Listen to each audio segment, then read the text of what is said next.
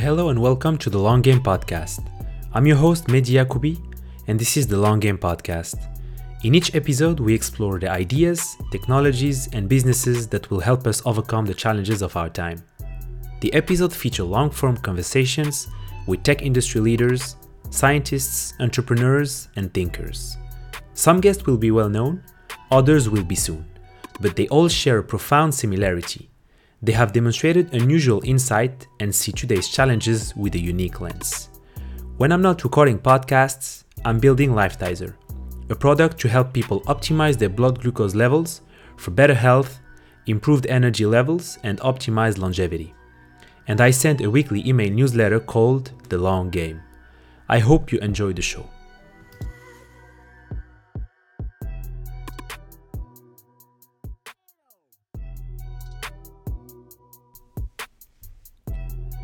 My guest today is Samuel Gil. Samuel is a partner at GME Ventures, a Spanish venture capital firm that invested in Flywire and 21 Buttons, to name a few. He is also the founder of the excellent newsletter Suma Positiva that covers technologies and how innovation can be positive sum. I discovered Samuel on Twitter through his series on longevity and his interest in health, and I wanted to get him on the podcast to discuss his perspective on investing, founders, longevity, and more.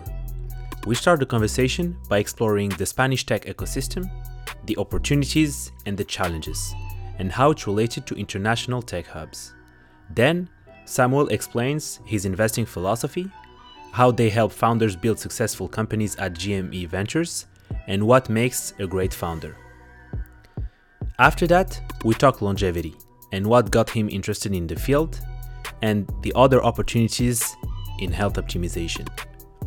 We finished the conversation talking about the two books Samuel loved recently. Please enjoy my conversation with Samuel Gil. Samuel, welcome to the Long Game. Thank you very much. I discovered you through your newsletter Suma Positiva that I really enjoy. It's my weekly meeting with the Spanish language, and I also really like the types of topics that you usually cover. And so I really wanted to start this conversation by maybe talking a little bit about the Spanish tech ecosystem and how is it holding on right now during the coronavirus. Mm-hmm. Thank you very much, first of all, for your kind words about the Suma Positiva. I'm really glad that you enjoy it. About Spain, it's interesting. So I think the Spanish ecosystem is still very young, but very vibrant. So I think in these kind of things, you cannot accelerate time. And, it's taken 70 years to build Silicon Valley, and we can learn things and move quicker, but it's still very early in that sense. So, but things have changed a lot in the last 10 years in which we have been active investing. So we see more and more teams with more ambition, some success stories providing the ecosystem back with angels, with experienced executives, with new founders, and so on. But of course, we've got also our challenges here.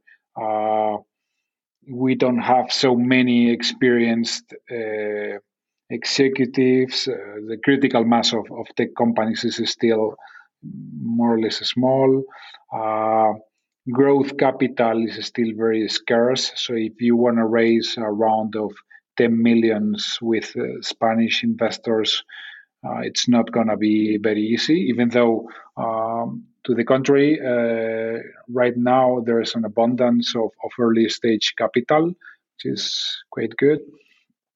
And also, I think in general, Spain is really interesting because there is also an abundance of junior talent. We've got like really good technical universities and also really good business schools. They are consistently ranked among the top 5 in the world.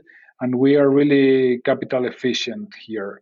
So you can build a company here with much less capital than in other places, not only in the US, but also in Europe. That causes that the valuations here are quite attractive. So when you invest here early and the company succeeds, you can make a great return on that. Yeah, so I lived in Spain, in Barcelona, and I explored a little bit the tech ecosystem, and I could clearly see that it's growing, and that a lot of people are starting companies in Spain. Hmm. And right now we can see multiple hubs in the Spanish tech ecosystem. Yeah. So I'm curious, what are currently the challenges? What are the things that are making the Spanish tech ecosystem less successful than it could be? Hmm.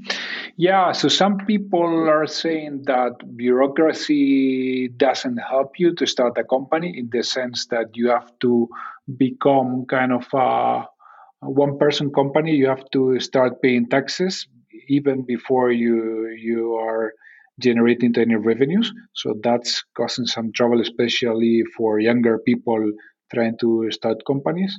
Uh, and also, as I said before, I think the biggest challenge right now is to find people with enough experience in some areas, especially product, for instance.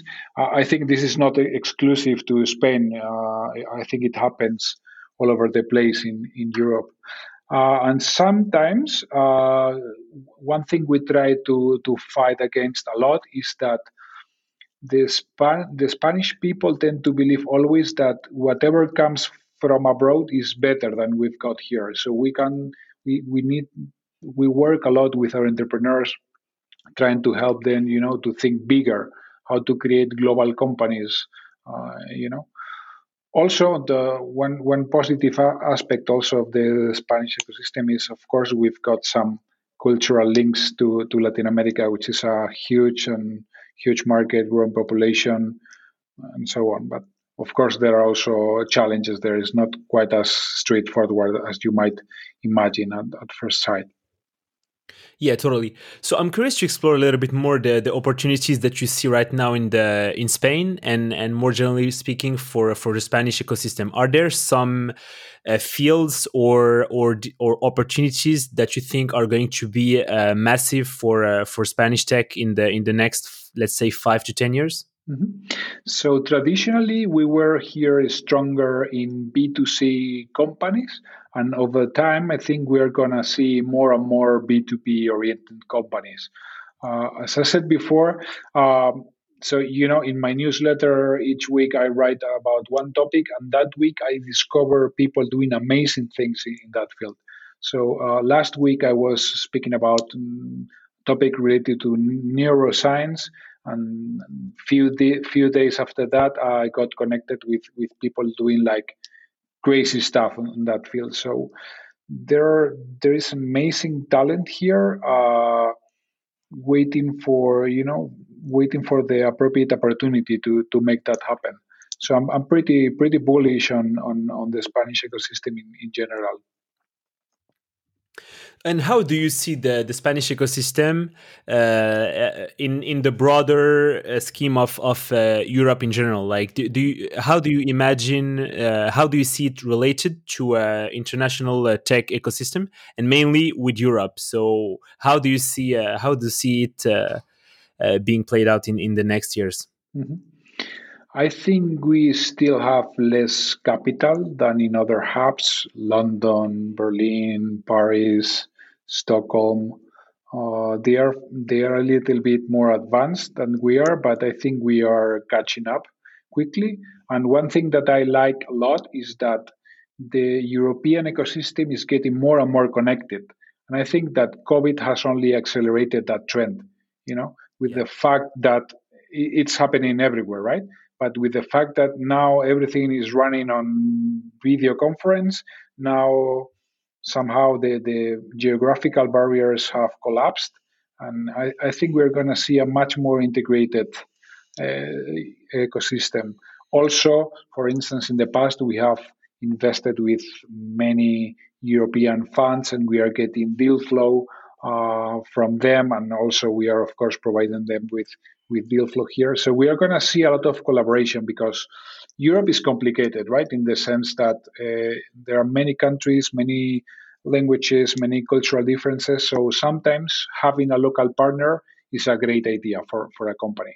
So we are going to see a lot of collaboration in that sense. So in the past, um, for instance, Voi. the micromobility company. We got invited to invest in that company via Creandum, the Swedish fund, because the company wanted to expand to Spain, and they were looking for some local investor to serve as a partner for the company. So those kind of things, I think, are going to become much more common in Europe.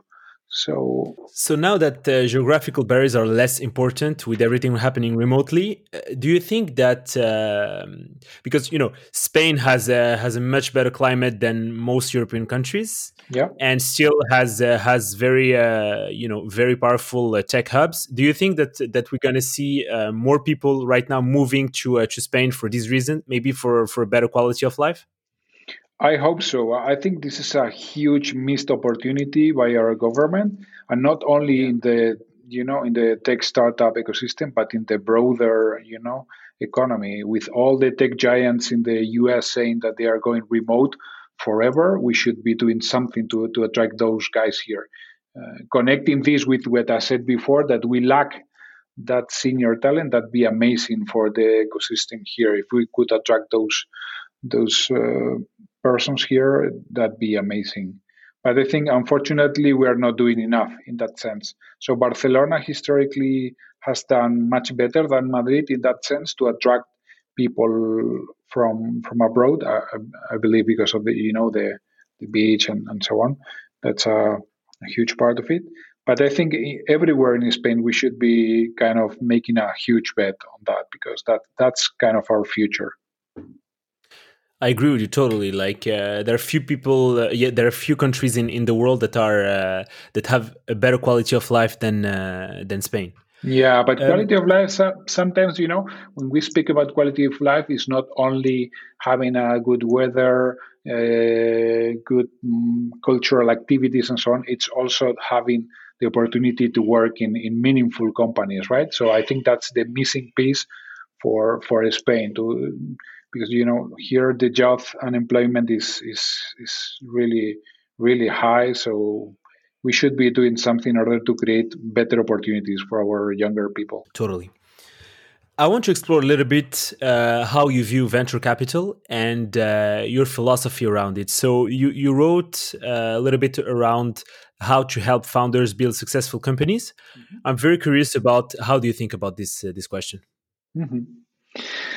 Yeah, so the more I know about venture capital, especially in the early stage, the more I realize that it's everything about the founders, right?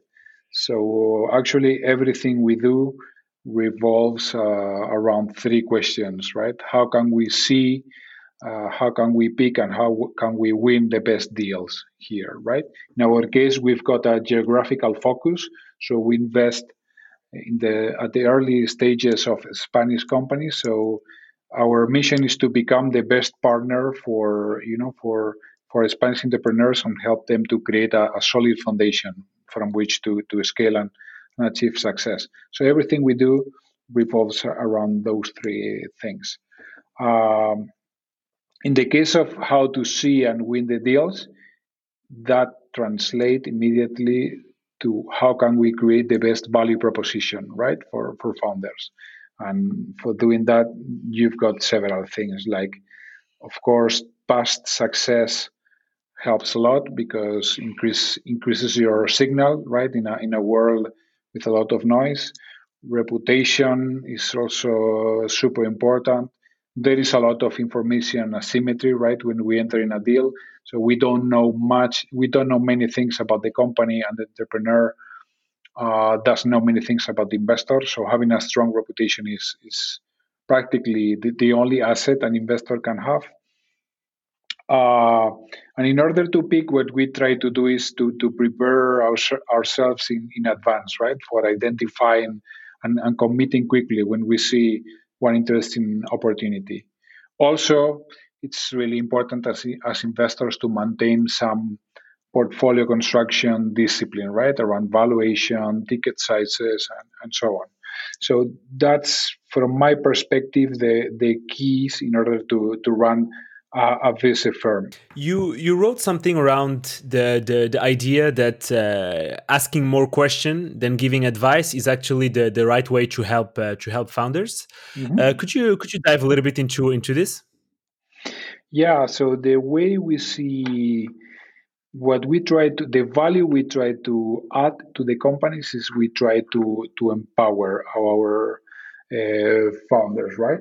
Um, so, and there are many things. I think I strongly believe there is a lot of bullshit around this concept of value add, right? And we try to keep our feet on the ground very clearly with Yeah. that. So there are some things in which we surely can help. For instance, we can be an accountability partner, right? So having someone to share results with on a monthly, quarterly basis, whatever helps you to keep a little bit the tension to perform.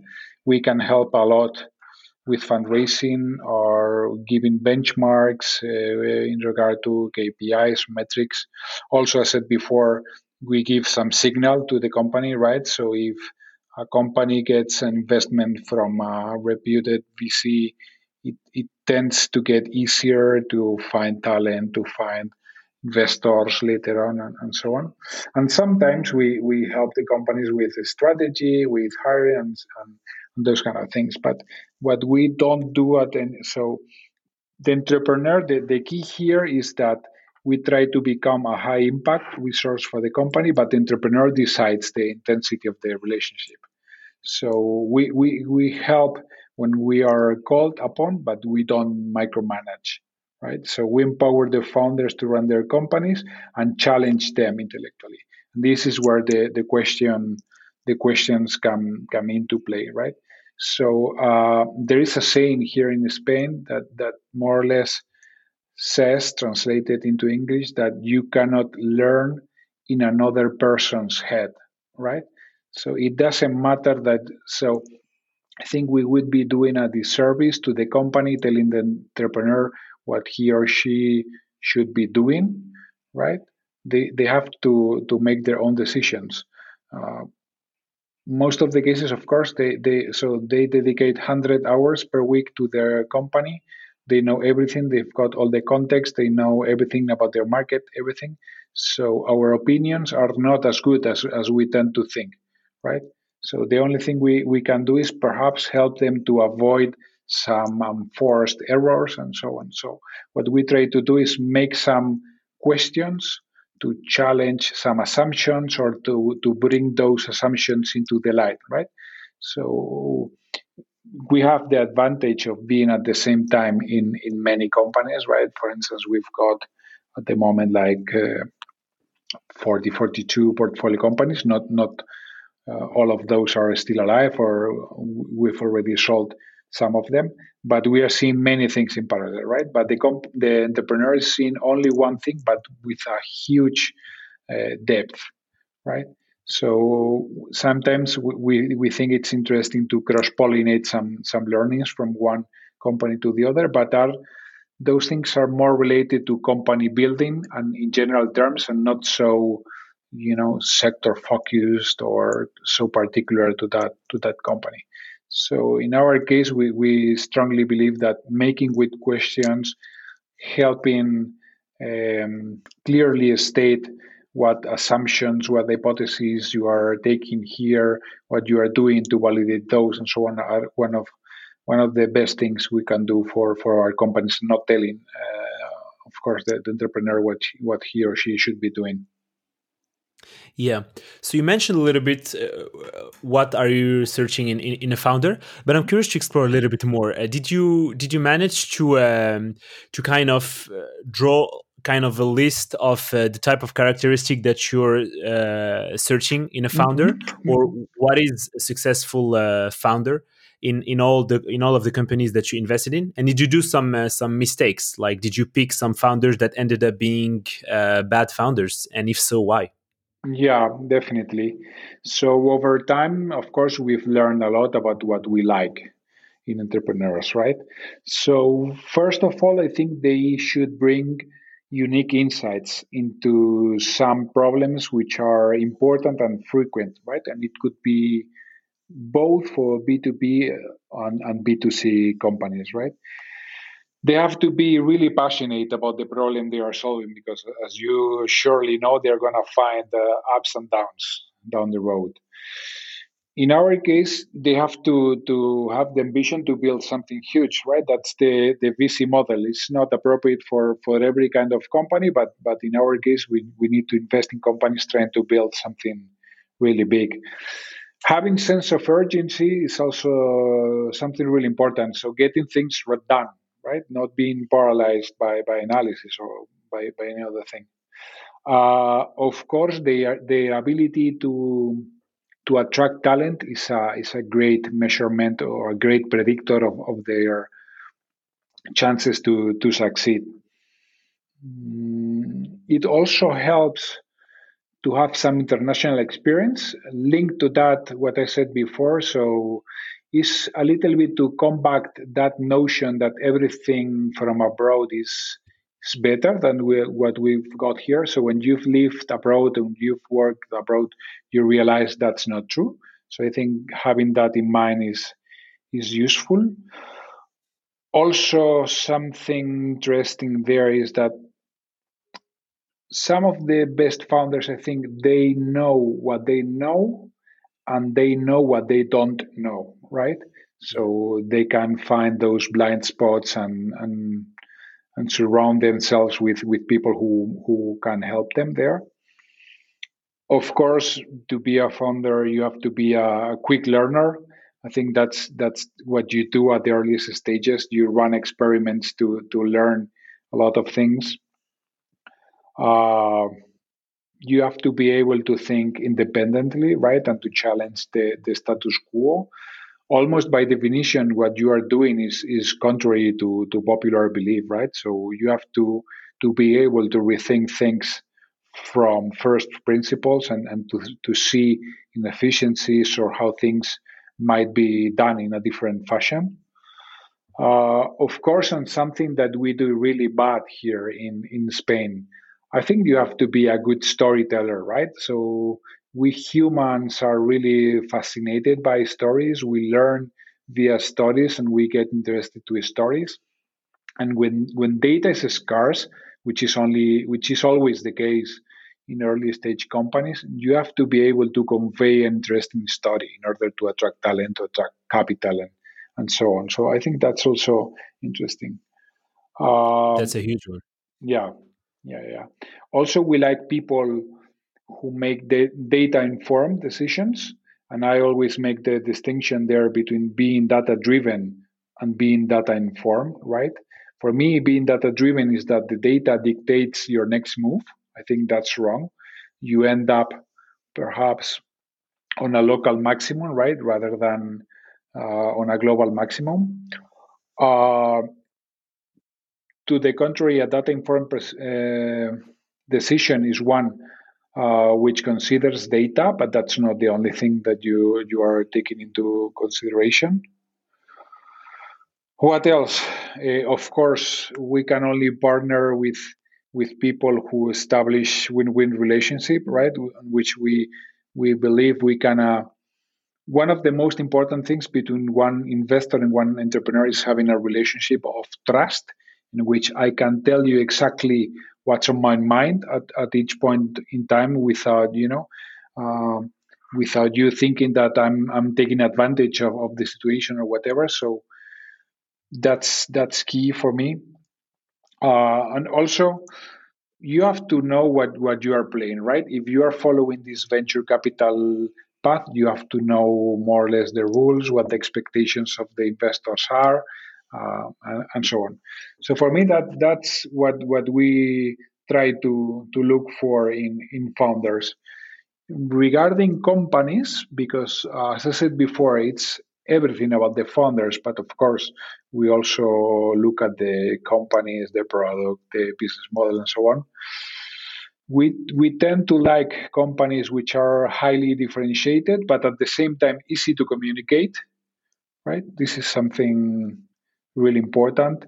Companies which are obsessed with the user experience. So nowadays we are all used to have amazing user experience. So it's very difficult to bring something new to the market with a subpar experience. we also like pretty straightforward and scalable business models, right? So the more complexity, in general terms, the more complexity around the company, the less we like it. Of course, we love businesses that get easier with time rather than the opposite. So some businesses get tougher over time with the scale, but the really good ones get easier with the scale, and this is also very related to defensibility.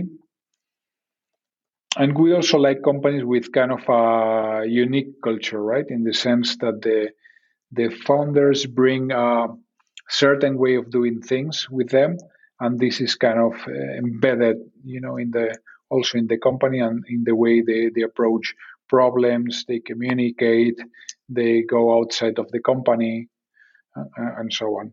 And of course, going more into detail about metrics, we really, at the stage we invest in, we really pay attention to products which retain their users, right? For us, that's the at the stage we invest in, what we are trying to to find is companies with the first hints at product market fit, and for us, the best predictor for that is companies or products with great retention rates, right?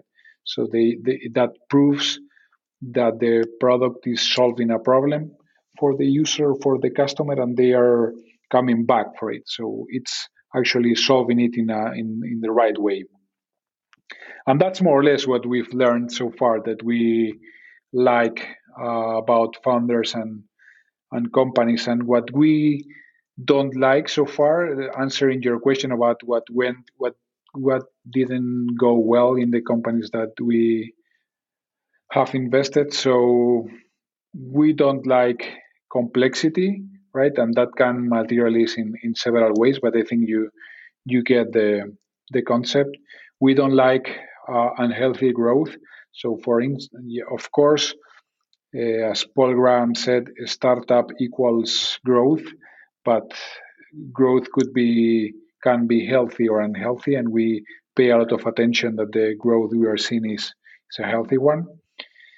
We don't like companies outsourcing some core areas of the business, right? So, for instance, technology or sales or marketing, depending on which business you are in, it could be one or the other, right? Um, we don't like also the companies which are addicted to venture capital. I think that with each round of capital, you should have perhaps you shouldn't do it, of course, but you should have a route to profitability in mind. Of course, we don't invest in companies which are profitable or which are going to be profitable in the coming years, but we don't like companies which never think about it, right? And how to get there. We don't like debt also at the early stages. We don't really like companies which work with financial intermediaries at these stages. We only want to speak with, and perhaps this changes from ecosystem to ecosystem because I've heard that in France, for instance, where you are, it's quite common to use those kind of financial advisors to help you get financing. It's not the case here in Spain. It's usually a bad sign, even a red flag. And of course, broken cap tables, right? That happens a lot in immature ecosystems in which after a couple of angel round or founders, sorry, 3Fs round, founders are really diluted. That's a huge red flag for us. So let's explore a little bit this one because I think it's a huge one and not enough people talk about it. What's a broken cap table and what are you generally looking for? And also what kind of founder split do you advise? Because there are two schools regarding this question. Mm-hmm. Yeah. So a broken cap table for us is one in which at the early stage the founders don't have a clear majority of the equity of the company, right? So there is more or less a rule of thumb which says that founders should have more than 50% of the companies when they reach Series A, right? Something around that. Of course, that's a rule of thumb, and there are exceptions, but more or less, I think it's a good benchmark. So in mature ecosystems, what happens is that business angels or small investors, family office, whatever, they invest in companies at the very early stages and they take advantage of that and they end up with huge amounts of equity, right? Because they think they are creating a better deal for them. But in reality, what they are doing is they are shooting themselves on the foot because they are making that company unfundable in the future by professional investors, right? So, of course, companies at the early stages are not really valued, they are priced. So, valuations don't make sense, if you will, from a purely financial perspective. But you have to know the game you are playing and the rules that are required to play there, right? So, founders, if you are raising money, don't get diluted. So everyone knows in a more or less mature ecosystem that you shouldn't get diluted more than something between 15 to 30% in each round, right? So if you have raised a couple of rounds, because of that, you shouldn't be diluted more than 50%. Do you have kind of a philosophy regarding the founder split? Because I know that, for example, YC asks the founder to have equal split, where a lot of different investors think that it's actually a bad idea, and one of the founders should have more. What's your take on that? I don't have a strong opinion, or better said, I have changed opinions over time. So, on the one hand, I believe that anything different from 50-50 or whatever is going to create trouble. But at the same time, I can also imagine why having 50-50 can create trouble. So, because of course, there are going to be fights around who is putting more work, more effort. The idea was mine, or the idea was yours. No, I am the CEO. I have seen both things work actually, so no strong opinion there. It's pretty similar to the thing that a company should only have one CEO, but I have also seen succeed companies with these co-CEOs, right? Which in theory is a bad idea because, you know, people should always know who is the one calling the shots in the case of a tie or something like that, right? But I said, no strong feelings about that. So I've seen both things working and both things failing. So not sure about that one. Let's talk a little bit about growth. You mentioned unhealthy growth, and you have a great article from your newsletter around the core action and aha moments. So you quote Shamath. Maybe I'm gonna say the quote. Yeah. So quote: "What I want to hear about is the three most difficult and hard problems that any consumer product has to deal with. How to get people on the front door. How to get them to an aha moment as quickly as possible, and then how do you deliver core product value as often as possible." Mm-hmm. So I'm very curious about how do you think about growth. What's your like what do you think, how do you think about this question? Mm-hmm. Yeah, so if you will, we can start by defining what an aha moment is, right? So the aha moment is the first time a user experience the value of the product, right? So you enter a new website, you download an app, you start playing a little bit around, and it's the first time you realize why that product might be helpful for a problem you've got, right? That's the aha moment.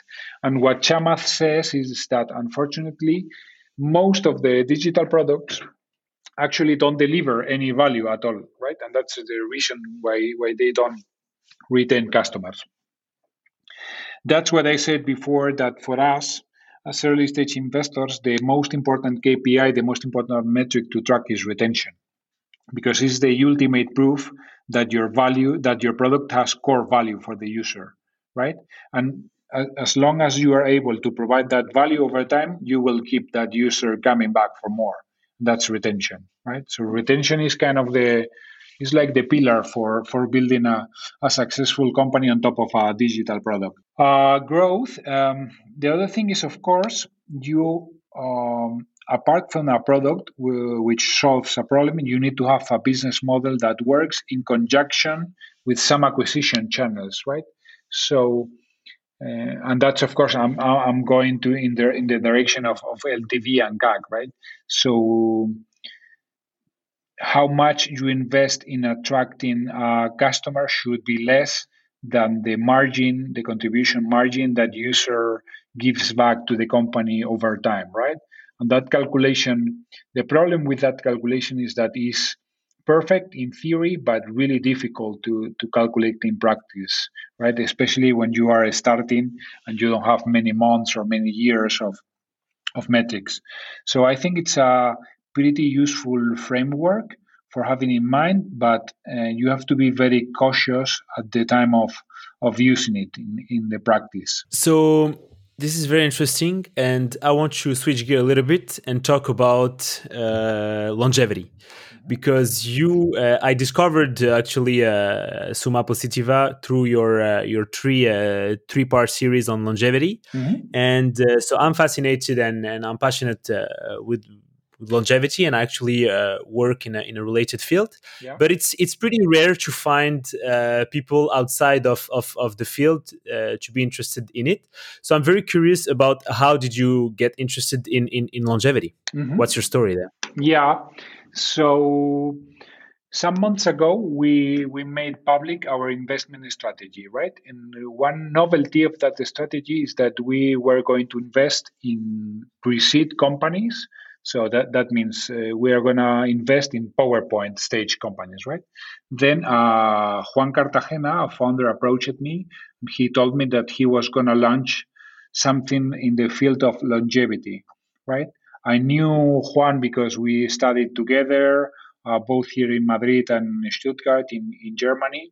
And he was, if you remember the checklist of things we look for in founders, he crossed all of them, right? So we decided that we were gonna support his new company in the field of longevity. So I started to research the field, and I went completely down the rabbit hole, right? I started reading, especially the work of Professor David Sinclair at Harvard Medical School, and I was really fascinated by the topic. To be completely transparent with you, so I've always been really interested in healthcare, biology, and so on. So when I was about to decide which career I was going to pursue at university, I was having some doubts between engineering and medicine. So that was kind of close to my interest. So this summer, I read this book, Lifespan, by David Sinclair, and I learned so many amazing things about how the human biology works, what the amazing discoveries that are being done at the molecular level, at the genetic level, that I couldn't help myself but digging more and digging more, and this is a field in which I'm really fascinated by. But I think you can also actually I'm pretty sure you know much more about it than myself. But it's really fascinated. So one of the ideas that captivated me about the work of David Sinclair is that kind of his main idea is that aging is a disease, right? It's not something inevitable, but it's something that we can combat, right? So it's kind of our body knows or has the recipe to work perfectly, but over time it kind of forgets how to work properly due to this epigenetic noise. I found the idea fascinating and linked to so many other fields and areas. Of course, it has to do with nutrition, with fitness, with sleep, with supplements, with so many other things, right?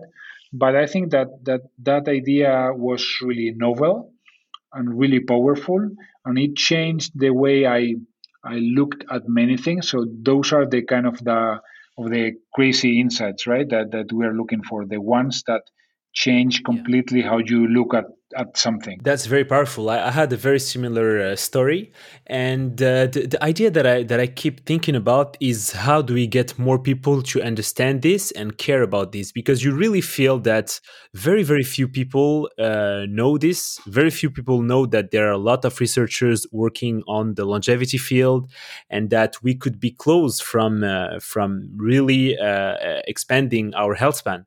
But you feel that there is still this limit, that is that not enough of people know it and care about it. So how do you think we could overcome Yeah, this and speed up the discoveries? yeah. So I think, as you said, we are right now kind of in a breakthrough phase, right? So the most optimistic people say we are kind of reaching escape velocity, right? That the longer we live, the increases in the health span achieved by the medicine are more than that, so that we are kind of, we could become immortal, right, somehow. But this is a very optimistic view. But I think that the difficult thing here is that most of those things that we are talking about have been proved in animals, but they haven't been proved yet in humans, right? So, and of course, it's very complicated to test those things in human beings for ethical reasons, for many other, even for purely technical reasons, right? How can you how can you make sure that a person is following a specific diet for 20 years without any deviation, right? So with rats in the laboratory, it's pretty easy to do those things, but with humans, it gets really messy pretty quickly. So I think it's going to take a lot of time to have, like, those clinical trials or whatever you want to name them. So it's going to take time. So for us, the ones for the people right now, you can either wait, I don't know, 20 to 30 years in order to have those, or you can be a little bit more adventurous and try things by yourself, right? Things that haven't been proven yet totally on humans. For instance, fasting, right? So I'm pretty sure that in the next years we are gonna see many studies done in humans, but so far we've got only studies done in yeast, in rats, in those kind of animals, and the results are pretty clear. So we can either try those things in ourselves and see what happens, or we can wait. But perhaps if we wait, then it's going to be too late for us. So Exactly. that's the key for me. So I think and in general, I think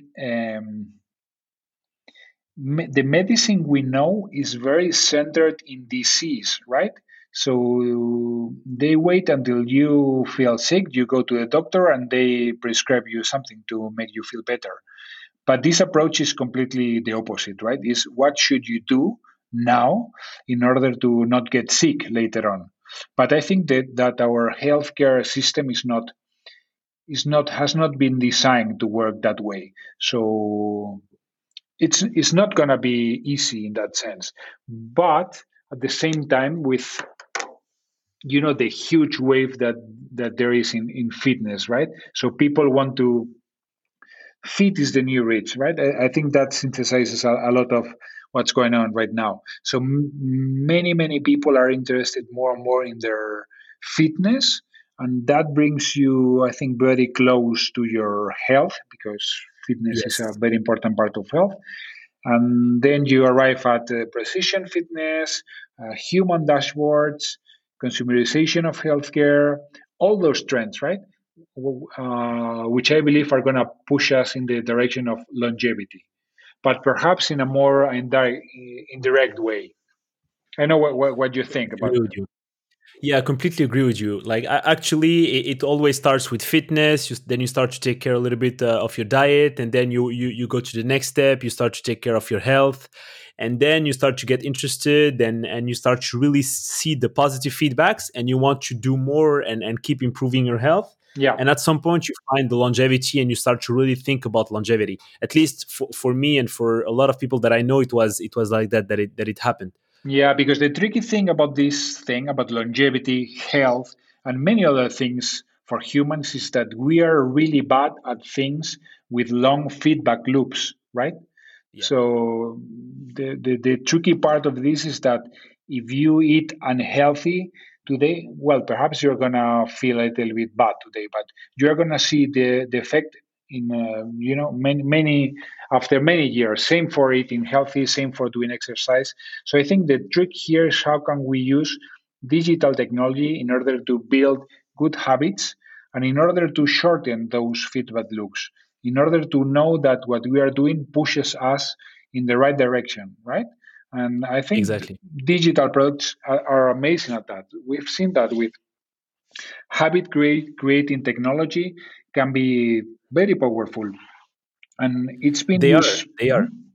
Yeah.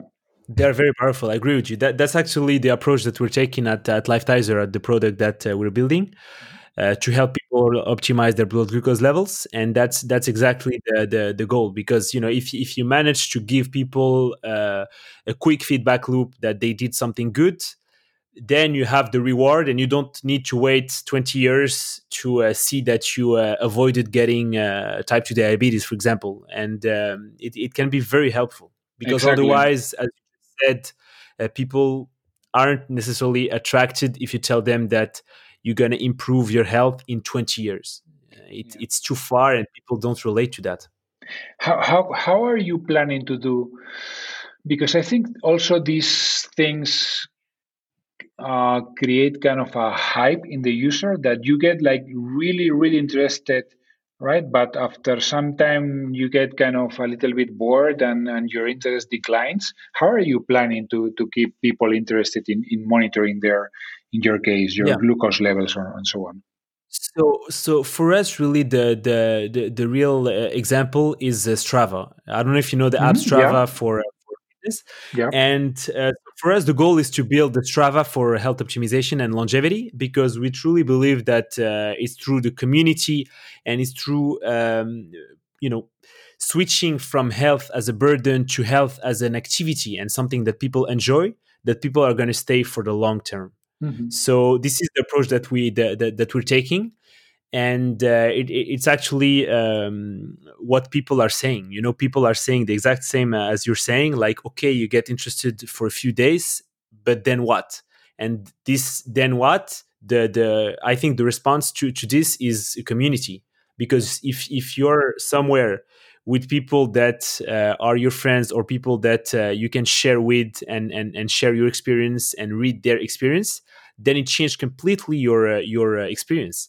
So that's what we want to create, because you know we kind of create the product for us, my co-founder and I mean, we would be the first user of what we're building, and we agree with this. It's like, yes, you're interested in the first days, but then what? Hmm. And yeah, so that's how we view it, where this comparison with Strava, I Hmm. think, is the right one for what we're building. Interesting. Yeah, I really love that approach. Yeah. Uh, I want to know a little bit, if we take, more generally speaking, the field of longevity. Yeah. How do you see it evolving in the next 5 to 10 years? Some people are saying that longevity in 2020 is where crypto was in 2010. Mhm. It's a comparison. Some people agree, some people disagree. What do you think? I'm really bad at doing predictions. I think that the huge advances are going to come from the more biotech side of things, or the more, I don't know, gene editing techniques and that kind of crazy stuff, right? Those are the things that are going to change the game forever. But I think we are still a little bit far from having that as a commercial technology, right? So I think for Yeah. the next years, we are going to see more what we've been speaking about recently. So more that how can you create a dashboard of your health, right? In which it's amazing, right? So we've got dashboards for everything, but we still don't know what's going on our body. So if you're lucky, you do a blood test, every year, every couple of years, and that's it, right? That needs to change. I agree with you. Just the precision wellness and health optimization is, I think, is going to be the in between to reach really longevity. Now this decade, I think we won't get the longevity therapies, but health optimization, as you just mentioned, with dashboard is going to be what we're going to get, and it can improve already a lot of Yeah, our health. and I think that that change, it will imply a massive change in in mindset. What we said before, I think we're gonna stop thinking about healthcare as a reactive thing, and we are gonna start thinking about how can we proactively, manage our health. And this is massive also for the states, right? Because with people living longer, lots of unemployment, automatization of work, and so on. So how they need some relief for the health system. So they need people to take more care of their own health, to live healthier lifestyles, and so on. So I think we're going to see a lot of also push from the regulation and so on. It would be great. It would be great because actually, when you look at the spendings of the states, you see that they spend a gigantic amount on chronic diseases, Yeah. and a lot of most of these chronic diseases, you can avoid getting them in the first place. Like for example, type 2 diabetes is a great example. I know it because I'm working on it, but it's like people can avoid it, and then the states spend trillions on this disease. Yeah. So the only problem is that you need to spend more at first to save later, and this is really hard. You're a financial, so you understand this, but for the state it's very hard to spend more even if they know that they're going to save later. So we really need Yeah. to find a way to overcome this, because that's the solution. Yeah, we've seen some tech companies with that approach, trying to disrupt the most traditional way, right? But there are some tricks there, so it's not easy at all, No, to it's really disrupt. hard. Yeah, they are like super entrenched sectors and companies, and it's really hard. But I think this is one of the key areas for the coming years, and one of the areas in which we're going to see more innovation, more disruption, and um, I love it because I think is the It's a ultimate. beautiful project. Yeah, exactly. It's the ultimate positive sum game, right? It's good for everyone. Exactly. Exactly. And we need more of this project. Actually, we're seeing right now in this hard year 2020 that we're not invincible. Bad thing can happen, and we need to work to prevent those things. And Yeah. technology can really help.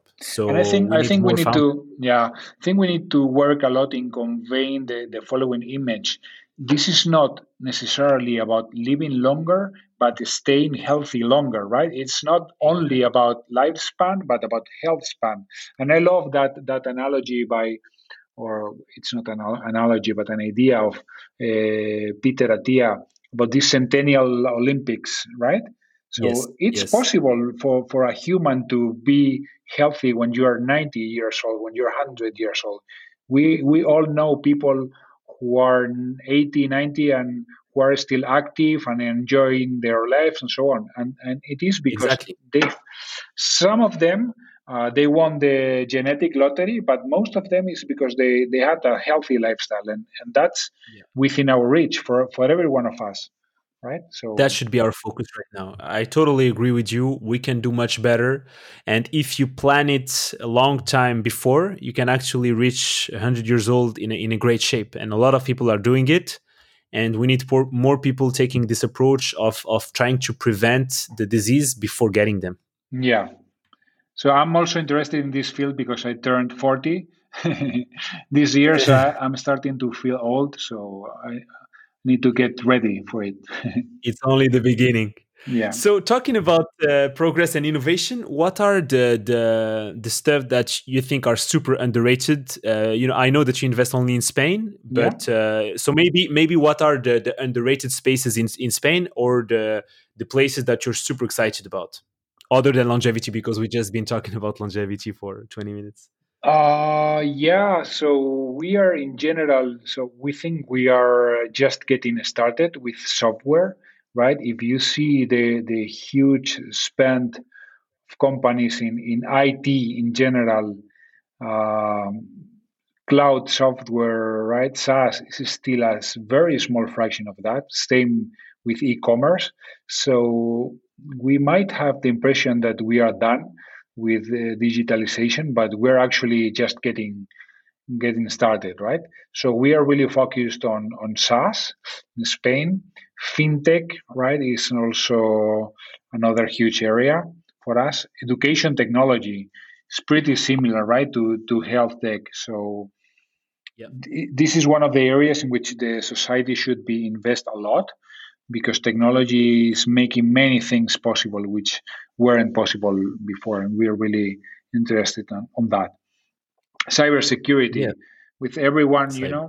yeah, cyber is clear, is another of the sectors really benefited by the um, accelerated digitalization caused by COVID, right?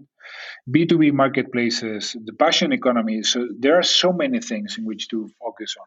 So we are generalist investors. So we strongly believe that entrepreneurs are much better than ourselves in finding those blank spaces, in the market, in bringing to life new solutions for those blank spaces. And our job is to keep our minds open to all those new innovations coming to the market. Yeah, this is beautiful philosophy. I have one last question for you. Yep. What are some of the best underrated books that you enjoyed recently, or not necessarily underrated, just something that you want to share with us? Mhm. Yeah, Stealing Fire. I wrote about it in the last two issues of the newsletter. It really blew my mind. So it's also one book that changed my paradigm about how the mind works. What your conscious mind is. What it is not. Your identification with your ego mind, right? You're much more than that. You have a huge capacity sitting right there waiting to be accessed, but accessing it is not easy. You have to, there are ancient ways, there are new ways, there are drugs, there are a lot of biases. It's really an amazing book. I really loved it. Linked to that, another one which I'm currently reading and I'm also loving is Alchemy. Alchemy. Yeah, it's got a powerful idea behind it. It says that problems which might be solved with logic would be already solved by now. So the problems which have survived is because they cannot be solved by conventional logic, right? So we need something new, and it also underpins the fact that we humans, we are strange creatures in the sense that many of our decisions are not logical, are psychological, as the author says, right? In the sense that they might seem irrational from the outside, but if you dig deeper, they are really rational. You have to change the lens with which you look at those. We are used to look at problems with the economics, traditional economic theory lenses, or with the market study lenses, but those lenses are really flawed when looking at some problems, right? So, for instance, Yeah. uh, food, right? If you think so, some years ago, some people thought that food could be reduced to some pills with exact amount of nutrients that you need, right, in order to have a healthy nutrition, whatever. But of course, humans don't eat only in order to fulfill that need. There are many more things attached to food, right? It's a social act. People spend huge loads of money learning how to cook, going to restaurants. So you cannot sometimes simplify problems too much. So the problems that have survived us which are many and the most problematic ones, cannot be solved by conventional logic. You have to find these psychological approaches, and I think it's a brilliant approach. Yeah, the example of diet is very good. Actually, I totally agree with this. It makes me think of Predictably Irrational by Dan Ariely and the whole field of behavioral economics. Yeah. It's truly fascinating because we're really not as rational as we think we are, and it's good to know it. Yeah, it's very important to know it. Yeah, exactly. Well, Samuel, thank you a lot. It was an amazing conversation. I learned a lot, and I really want to thank you for coming on The Long Game today. Thank you. It's been a pleasure. Hey again, it's Mehdi. Before you leave, I want to tell you about what we're building at Lifetizer. When it comes to health, Lifetizer believes in prevention and optimization. There's no reason to guess what works for you anymore when you can read the messages your body tries to tell you. At Lifetizer, we help people optimize their blood glucose levels through nutrition and exercise to improve how you feel, how you sleep, to get better health and optimize your longevity. Check it out at lifetizer.io and sign up for early access to the private beta. That's all for today, friends, and thank you so much for listening.